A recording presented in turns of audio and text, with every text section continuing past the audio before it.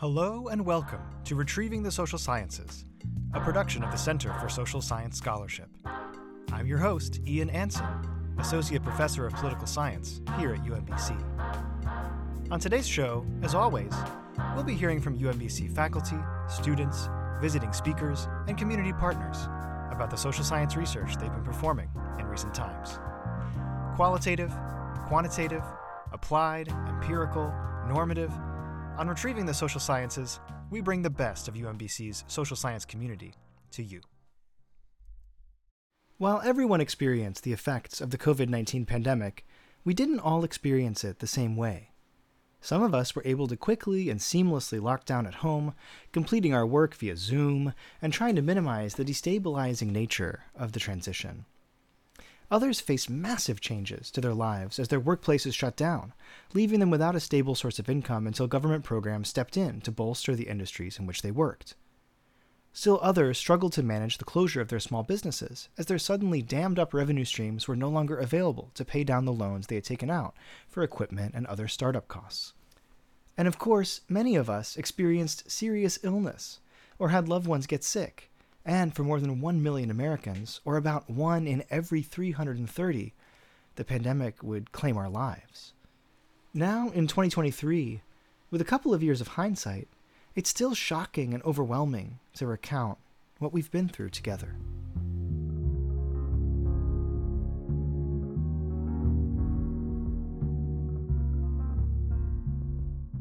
But the outcomes of the pandemic were also a lesson in politics, in the way that public policy, lawmaking, and executive decisions at the state, local, and federal levels combine to determine what happens in the face of disasters.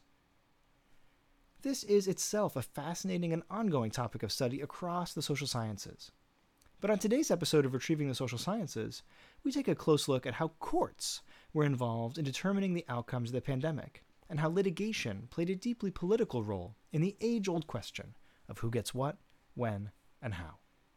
To understand the role of the courts in the COVID-19 pandemic, I'm delighted to bring you my recent conversation with Dr. Susan Sterett, professor in the School of Public Policy here at UMBC.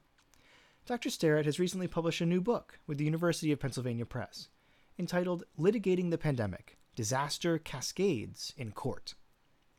The book argues that while the United States experienced multiple failures of governance during the pandemic, perhaps the least heralded has been governance through litigation. This is a fascinating and timely account, and I'm really excited to break it all down in our feature interview. Let's dive in right now.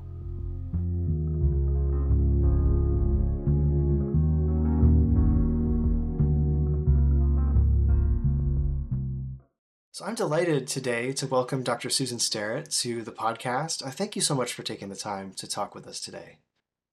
I'm delighted to be here. Thank you for inviting me, Ian. I appreciate it. By all means, and of course, we've got this fantastic book that's just come out that you've recently published, and it's on a topic that I think is certainly very stimulating to a lot of readers, very topical. And in this volume, you're describing a very specific sort of syndrome that affected governance during the COVID-19 pandemic, and I think it is plain for all of us to see that the COVID-19 pandemic impacted everyone, not just in the United States, but around the world. But I think, individuals' experiences definitely differed. And they differed in, at least as a political scientist, we can say, differed depending on the policies and the approaches of their state and local governments. I mean, we see this when we think about the differences in approach, like across the states in our region, Maryland, Pennsylvania, West Virginia. Certainly that had a big impact on the way that people experienced the pandemic. But in this new book, you're writing about how governance as it pertained to COVID-19 was partly accomplished through litigation. And I find that to be a really interesting argument, and one that I'm sure many of our listeners are thinking about, and maybe are thinking about this and they're feeling a little bit confused. So would you mind unpacking this for us, first of all, just explaining what you mean by this? How is it that courts govern our nation's responses to things like pandemics? I'd be happy to talk to you about that. And I think I'm going to enter with a story of how I came to the project. Awesome. As you noted, the pandemic disrupted everyone's lives. And I was picking up my daughter from college because her college closed. And she likes to listen to podcasts, and we listened to the NPR podcast Throughline, which is a history podcast. And it centered on a book called Pox, which in turn centered on litigation around the smallpox vaccine and whether Mm, one could mandate the vaccine in the early 20th century. My whole career, I've studied courts as governance mechanisms, and that's solidly within political science, as you know. And at the same time, I find that for much of what we think of as politics, just as a common sense understanding of politics. On the one hand, people know about courts, and on the other hand, people treat opinion polls or what parties do as the ordinary material of political science, and courts is something different. right. And I thought, oh my heavens, I might want to track that a little bit. So let's start with that point. And I did track it. And when you mention experiences differing, I want to illustrate how governing with courts would be part of that as well. So, part two of this story, I started reading public health commentaries that came out very quickly, good, serious journalists, sociologists who wrote on public health. And a common point was that perhaps Americans would start trusting experts more because of the importance of expertise in the pandemic. The wonderful, superb historian John Barry, who's written popular science books around disasters, who got a lot of press because of the 1918 flu Mm, pandemic. He wrote a lot about the politics of that and governing it. And he noted that trust was such an important mechanism. And I thought, well, one of the ways we see difference and not just respect for expertise or trust is through the way multiple organizations and people can bring cases to court for a wide variety of purposes. And that stirs up this idea that somehow there is one expertise. I don't think right now any of us thinks there's one expertise. Dismantling the idea that there is has been a project for conservative litigators for quite a long time. And we see that in appointments to the Supreme Court in terms of a doctrine that conservative litigators in particular would like to dismantle.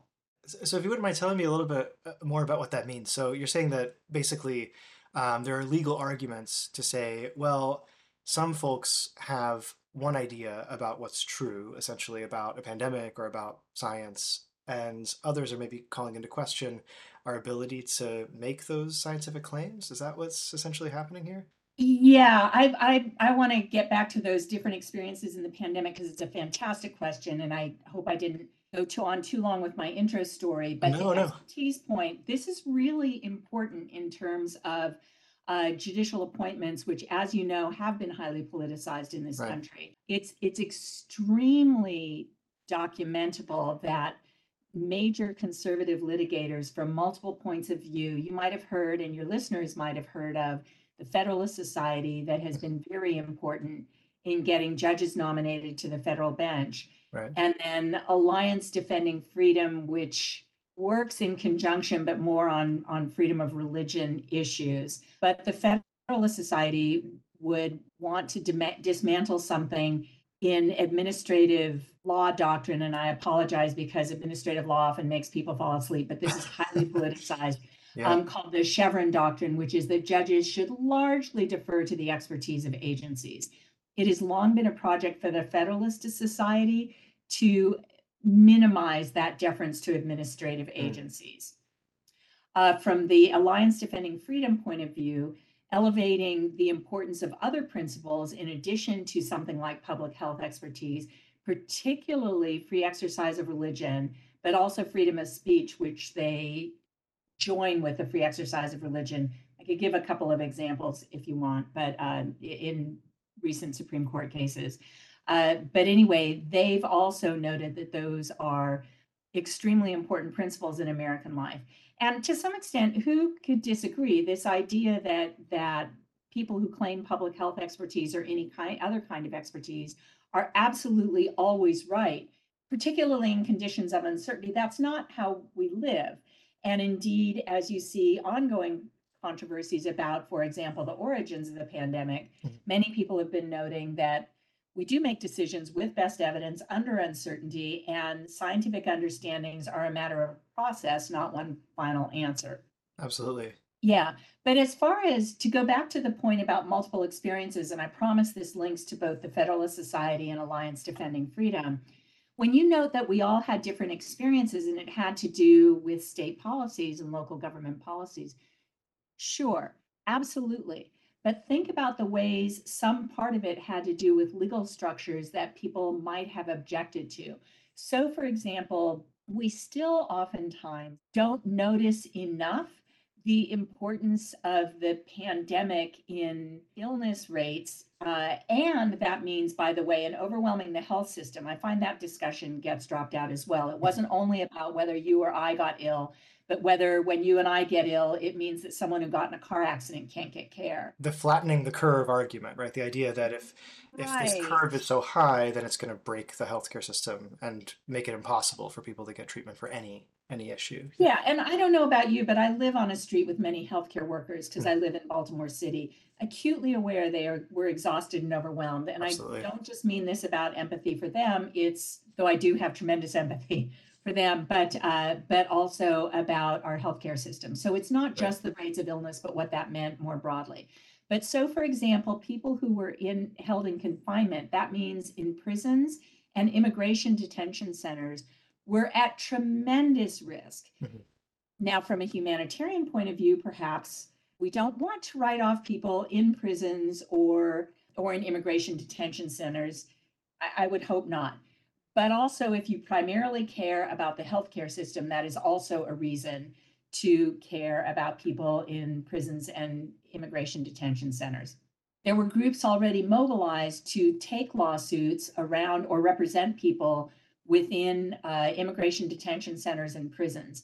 Here we can think in particular of public defenders in New York City. There were many, many cases brought by criminal defense attorneys, public defenders, legal aid societies, simply to get people released. This also joined with a political movement to limit mass incarceration in this country, which has multiple parts to the puzzle. But one part of it could be getting people released. This was a big issue in both New York and in California. So that's one part where it affects people differently, just like you said, but Right. it's individual engagements with the legal system that matter. Does that make sense? Absolutely. Yeah, it's Okay. fascinating to think about how this is a much more micro level sort of legal discussion compared to sort of, I think my prior what coming into this discussion was to think about, say Larry Hogan says, oh, we're going to put at the beginning of the pandemic, we're going to put the Maryland State Police at the border and we're going to check people's IDs or whatever, stop them from coming in unless they have a sort of official business into the state. Those kinds of things that might be subject to legal challenges because they're probably unconstitutional, right? That's a much more macro level sort of thing. This is about individual people who are seeking representation in courts for things like release from prisons, where, as you've rightly identified, the risk of COVID, especially prior to the availability of the vaccine, was just so much higher than among the general public. So that's a fascinating distinction. Thank you. And it is important for the individuals, but remember it links with a mass political movement. So Right. both New York and California promised to release more people from prison. The ordinary partisan politics of that are difficult, or not just partisan, but the ordinary politics of that are difficult for governors. Right. That the people you might who are at biggest risk you might want to release are elderly prisoners who've been in for a long time, whose immune systems are fragile anyway. If you've been in for a long time, it's often for a violent crime. There is very little good press to be earned by releasing people Absolutely. Yeah, there's on a that. certainly a political dimension to this as well. Yeah. There's a huge issue. So I understand your point about micro, but I promise you it links to Mm. big macro issues. It was a big movement in California, which incarcerates many people, and in New York. So one way of thinking about political issues is the big principled issues, like the macro constitutional claims that you note Mhm. about borders.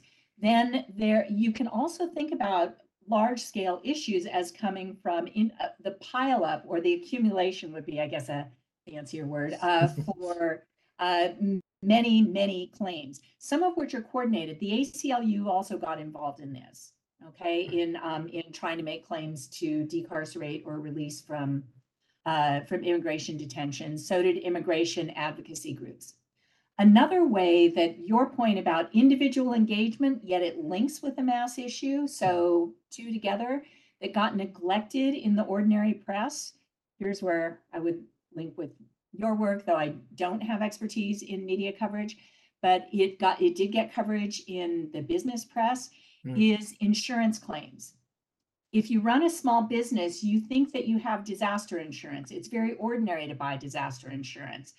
It may not shock you that people do not understand every element of their disaster insurance policy. And I mean no disrespect. There is no way I understand every element of my car insurance policy, or actually, for another reason, I might have to, not the pandemic, I might have to deal with some disaster insurance. I'm not sure I understand every element of it. Okay, so people went to their insurance companies. You remember so many businesses closed, Right. in-person businesses. And their insurance companies said a variety of things. But to sum it up, what they said was, we wrote in a virus exclusion after the SARS-CoV-1 pandemic, or in 2003. And yeah, I know, wow, companies are first movers. Absolutely. They had much more reason to pay attention to this. Mhm. So the dominant numbers of cases were around insurance and failures of disaster insurance for people. Now, by the way, in my book, I link all of this to climate change. Public health reporters note that climate change brings greater risk of pandemics, is the short story. And I think, I mean, you can think of land use, you can think of global travel. Mhm. There's quite a bit, but it also links in governing climate change as well. As we see more disasters, one of the recommendations is requiring everyone in the United States to buy into a blanket disaster insurance policy. There is always what insurance scholars have called a public backstop to private insurance. And so, indeed, we had, as you may remember, massive public spending in the pandemic. It did not make up for lost business for people. And you remember, we were all encouraged to buy meals for takeout at restaurants, for Right. example. Yeah. But it did cover people's income, but it didn't cover lost business. And then to go to the grand principle kind of things, and I love your reference. I like thinking about that, the constitutional claims about border checks. But I'm going to go in a slightly different but certainly related direction. Yeah. The Please grand do. principle, yeah, the grand principle claims were also really important, and those do draw national press and lock into partisan debates in this country. Mhm. So, for example, I mentioned the Alliance Defending Freedom. There's one political theorist who named them, I wish I could think of another name, but I love this. I'll cite her instead. Wendy Brown cites them the juggernaut of conservative litigation, particularly around religion. But they brought cases, and affiliated groups brought cases around closures, but particularly around restrictions for accessing places of worship in the pandemic. Mhm. And three cases about that made it to the United States Supreme Court. Now, we know that attendance to worship services has been in decline in recent years in the United States. So I don't know how much it affected lots of people's daily lives. We got news reports about some places of worship and things, but it did absolutely lock into public debate about the importance of free exercise of religion. And people who, with expertise in litigating these issues, are making a bid for the future as well. It's not just resolving the immediate dispute. They did get three cases before the United States Supreme Court. And part of that was about entrenching greater priority for the free exercise of religion as a principle governing American life. So those are some illustrations for you about the different ways that accessing courts and governance mattered in the pandemic to many, many people. Does that answer your question? By all means, it certainly does. And in reflecting on the things that you've just told me, I mean, I think that this is really fascinating, and certainly it has many more layers than I had initially anticipated. As you've described, these various types of litigation that do ultimately affect governance and sort of how people go about living their daily lives, and perhaps even into the future. I especially think about the importance of interest groups in this story. I mean, obviously, you've mentioned a number of pretty big ones, as you were just mentioning the juggernaut, right, of the ADF just recently, and the ACLU. You've got all these sort of characters in this narrative. Um, It's just really fascinating to think about as a political scientist, right? The way that interest groups are responsible in part as a linkage institution for connecting individual preferences to government. But I think one of the less heralded, perhaps, ways that they do this is through the courts. And I especially really found fascinating the thing that you said most recently in your discussion, which was about the ongoing battles that these groups have had and continue to have about fundamental sort of ideological arguments in American society, and how the pandemic in itself became not necessarily even the whole point of the kinds of actions that these interest groups were taking, but actually instruments in service of broader cultural and ideological debates and conflicts. And so, in that sense, I mean, it's fascinating to think about the longer and sort of more holistic trajectory of political discussion and political challenges in America, and how this story ties into them. I'm really fascinated to think about how this goes from, as I've mentioned, kind of the micro level to the macro level, how it all kind of flows together towards a more holistic understanding of politics in the United States. I mean, interest groups are extremely important, aren't they? Yes, thank you. And I got to say, I would include businesses on that. I mean, it was a Sure. collective business guidance decision that came up with the virus exclusion, again, now a number of years ago, for example. But interest organizations and then the parties as well, there was opportunistic litigation. I think this has gotten a bit more press Mhm. around the election and efforts that states might have made to accommodate voting. But Absolutely. yes, they're extremely important, and it is partly a bid for the future. Again, the efforts to extend opportunities to vote in the pandemic remain, and governors' authority to do that remain a matter of great contention, as you know. Absolutely, yeah, and we'll be Yeah. hearing a lot more about that in the next few months as the primaries start to Yes, we run up, will. and then by 2024, we'll certainly have, I'm sure, many legal challenges to things like widespread vote by mail schemes, other Yeah. things that didn't exist in many of these states prior to the pandemic. So, Mm. yeah, that's all things to look towards the future. But I want to dive back into your book a little bit and ask you another question specifically about the methods that you use to make these claims and to analyze these trends. Obviously, this is a podcast about the social sciences, so we like to get into the nitty gritty. So tell me a bit about these methods and the data that you used to evaluate these claims. Okay, and I'll give two kinds of answers. One, I'll start with the data-centric one, Great.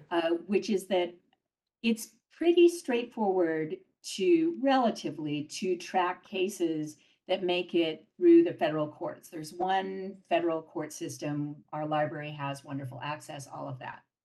There's some oddities about how the Supreme Court is currently handling decisions that make them slightly more complicated to track in ordinary databases, but really that's very straightforward. What's more difficult to track is the proliferation of state court cases. And so I told you I started by, I'll get to the second part actually right now of my two-part method.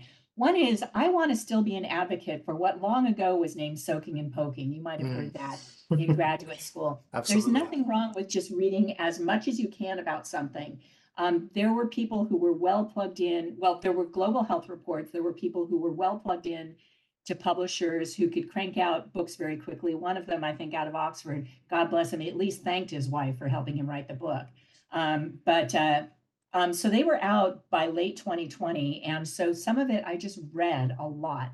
A graduate assistant helped me to track cases, but I knew all I was doing for the state courts, which are difficult to track unless you're really going to look at every single one. But I'm really interested in cases that get filed. I'm interested in loser cases. Mm. Again, those insurance cases matter, but they're largely loser cases. And those are harder to track. I thought, I am so biasing what I'm doing by tracking what's reported in the news. This is not helpful. And then I kept looking, and found two parts.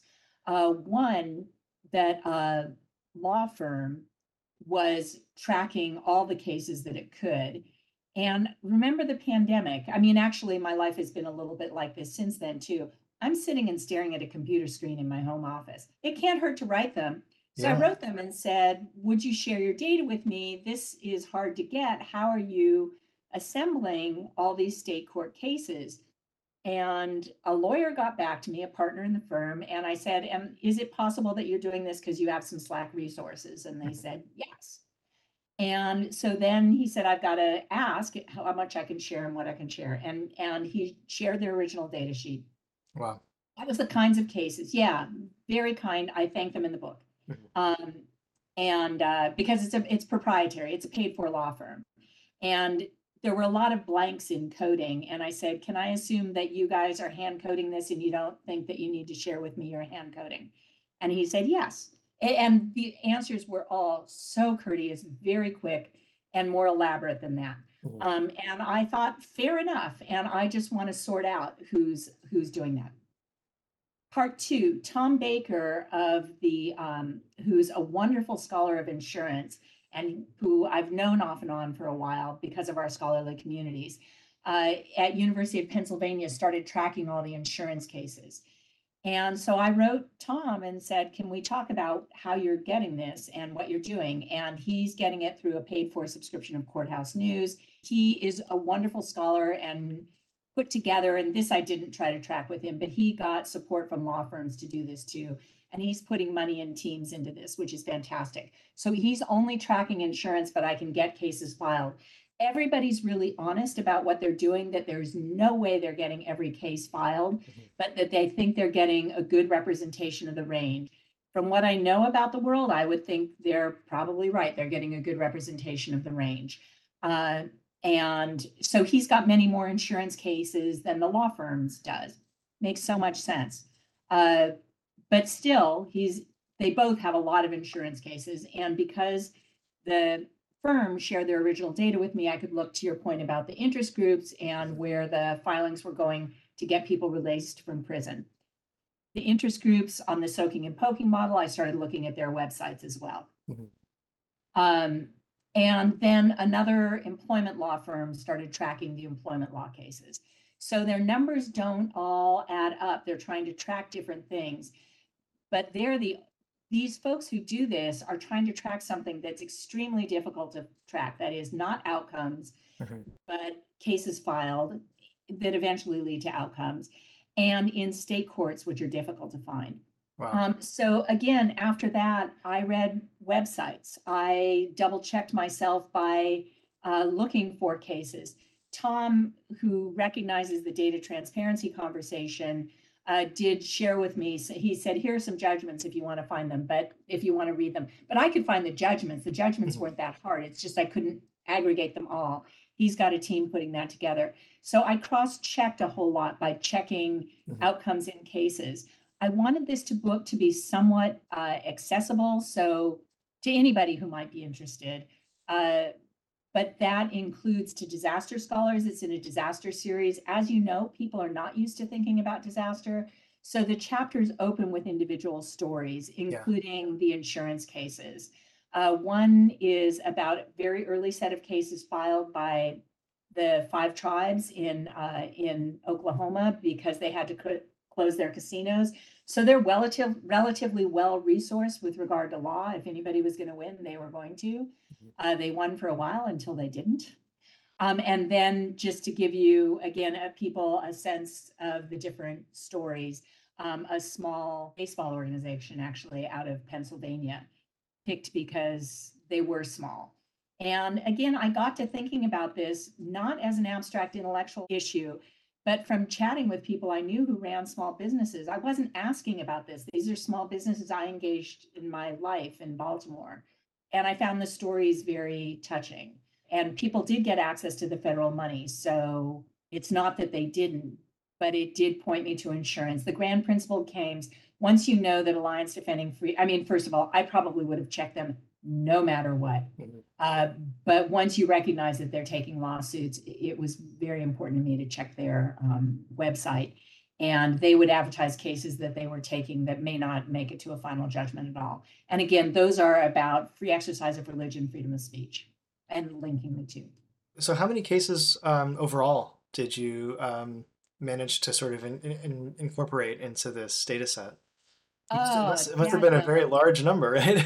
It is. It's Yeah. see, that's something I didn't look up before I talked to you. Mhm. It's in the thousands, Wow. but again, there's no one reliable number. Mhm. And because I just kept wanting to tell one more story, I had a cutoff late in Mhm. 2020. I wanted to cut off before the vaccine, Right.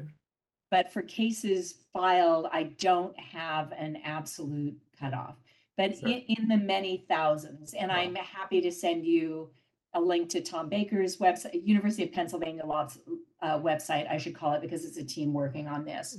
Mhm. Um, and they keep updating it. It was a joint discussion with the press that instead of reporting figures from that, we would link to the website because they are updating as Mhm. those cases largely fail. So I didn't do any kind of traditional, what you'd be most familiar with, regression analysis. Right. Again, I had discussions about this. Both the cases were in process, but they were largely going down. And so someone said to me, who thinks in social science terms, well, there's nothing to analyze here if they're mostly loser cases. I said, oh, are you kidding? Really important, including for the future, about how we're going to Right. be managing disasters. Absolutely.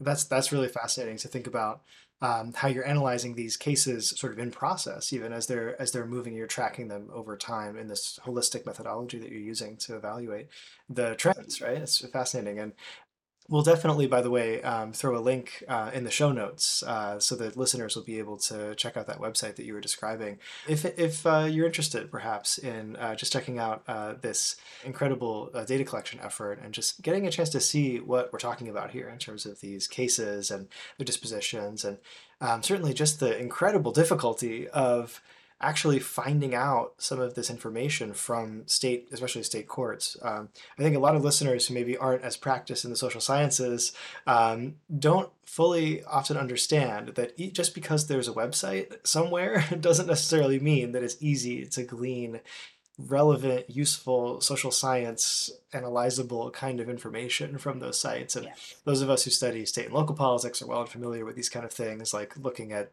county election boards, that kind of thing. These websites are often really scary because of their lack of quality and can be very, very difficult to parse. And so it's something that requires a tremendous amount of effort. And certainly, I'm really impressed to think of both yourself and also these other folks, either in law firms or at University of Pennsylvania, who are doing that incredibly difficult work of compiling this information. I mean, that's an incredible service to the discipline, to our understanding of this phenomenon. I agree with you, and I would take no praise for that. Honestly, I really Sure. admire the people who, and after, because I read a bunch of stuff that I wanted to read, that was very fun. Mhm. But systematically collecting this, I really admire the work that has gone into that.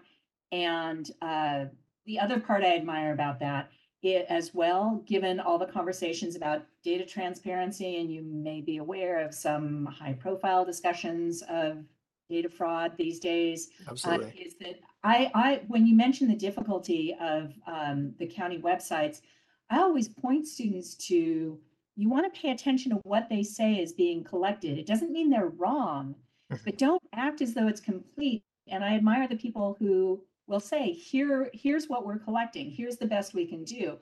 And that's wonderful. Then you know what you've got and what you don't have. It doesn't mean that it's wrong. It's just the world is necessarily incomplete. But I will happily send you links to a few different databases. Awesome. Yeah, well, so thank you, by the way, for that. But on this note, I also wanted to ask you a final question as we wrap up this fascinating discussion of your recent book. I wanted to just quickly ask you about any additional words of advice that you might have for students who might be listening to this podcast who are hoping perhaps to go pro in the social sciences. I always ask this of folks who come on the podcast, and especially those who have roles where they're involved in teaching.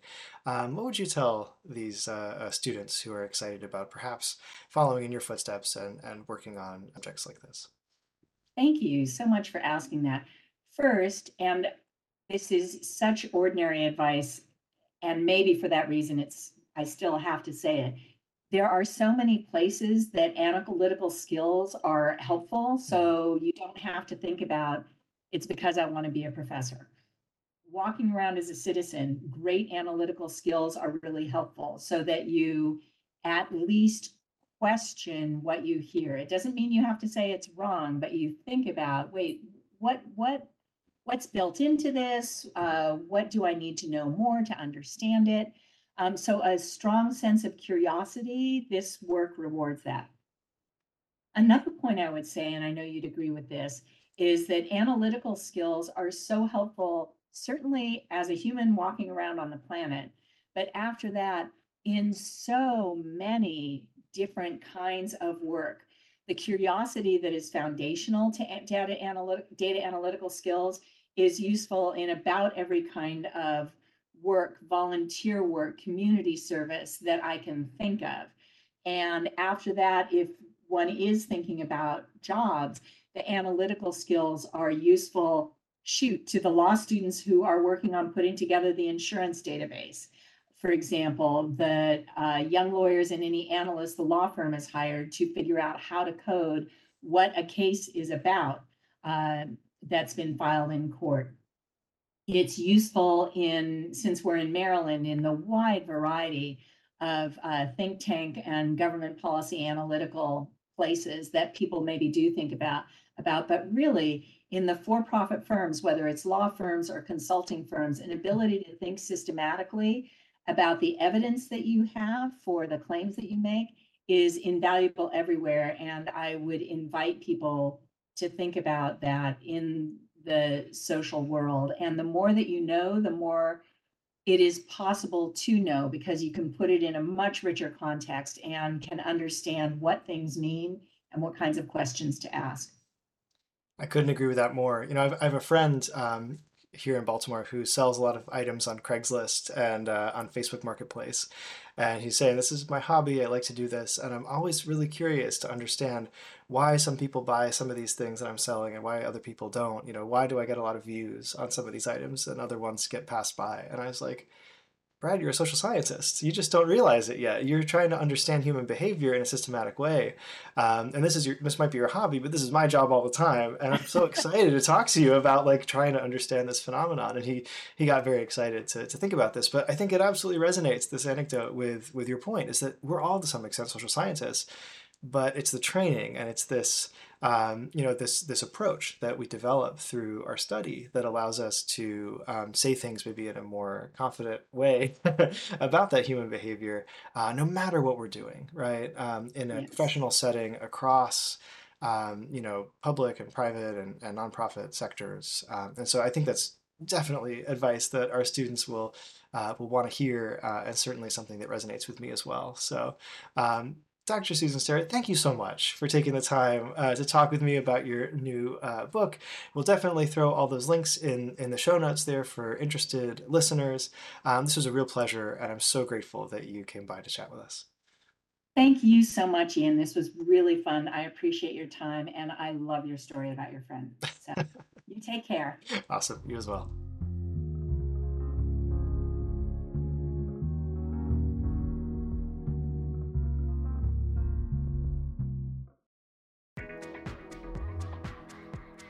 Campus Connections. Campus Connection. Campus Connections. Campus Connections. Campus Connections. Now it's time for Campus Connections. And with a return to this format, we have some exciting news to announce. With the fall semester in full swing, we're really happy to welcome a new production assistant, Jean Kim. Jean, we're so happy you're working for the podcast, and I'm sure that I speak for all of our listeners when I say that we can't wait to hear what connections you make in the weeks and months to come. So Jean, tell us a little bit about yourself, and what did you come up with for this connection? Thanks, Dr. Anson.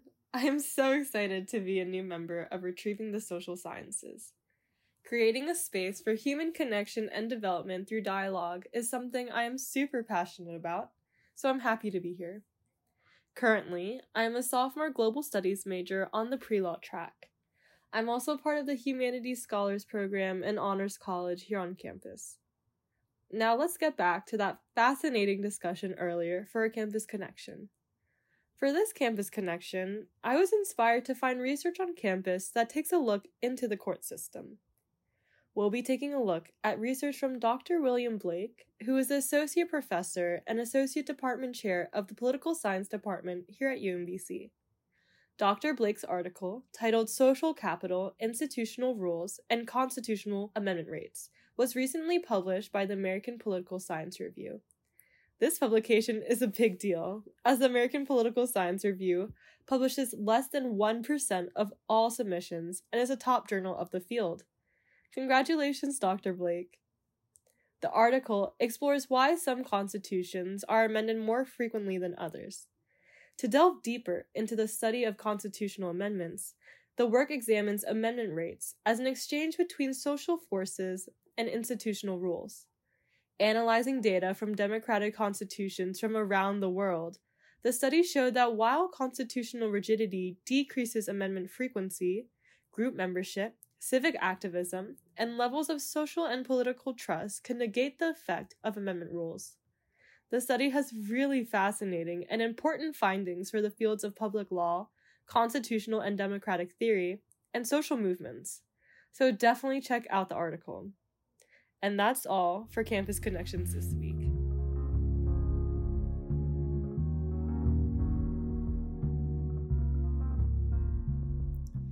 Thanks so much, Jean. Once again, it's great to have you working on the pod. Now that's all for today's episode.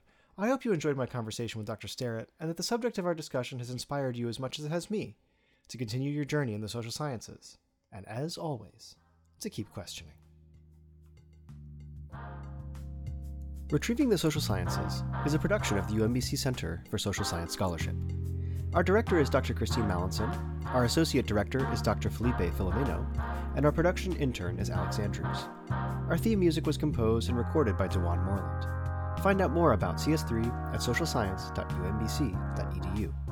And make sure to follow us on Twitter, Facebook, Instagram, and YouTube, where you can find full video recordings of recent CS3 events. Until next time, keep questioning.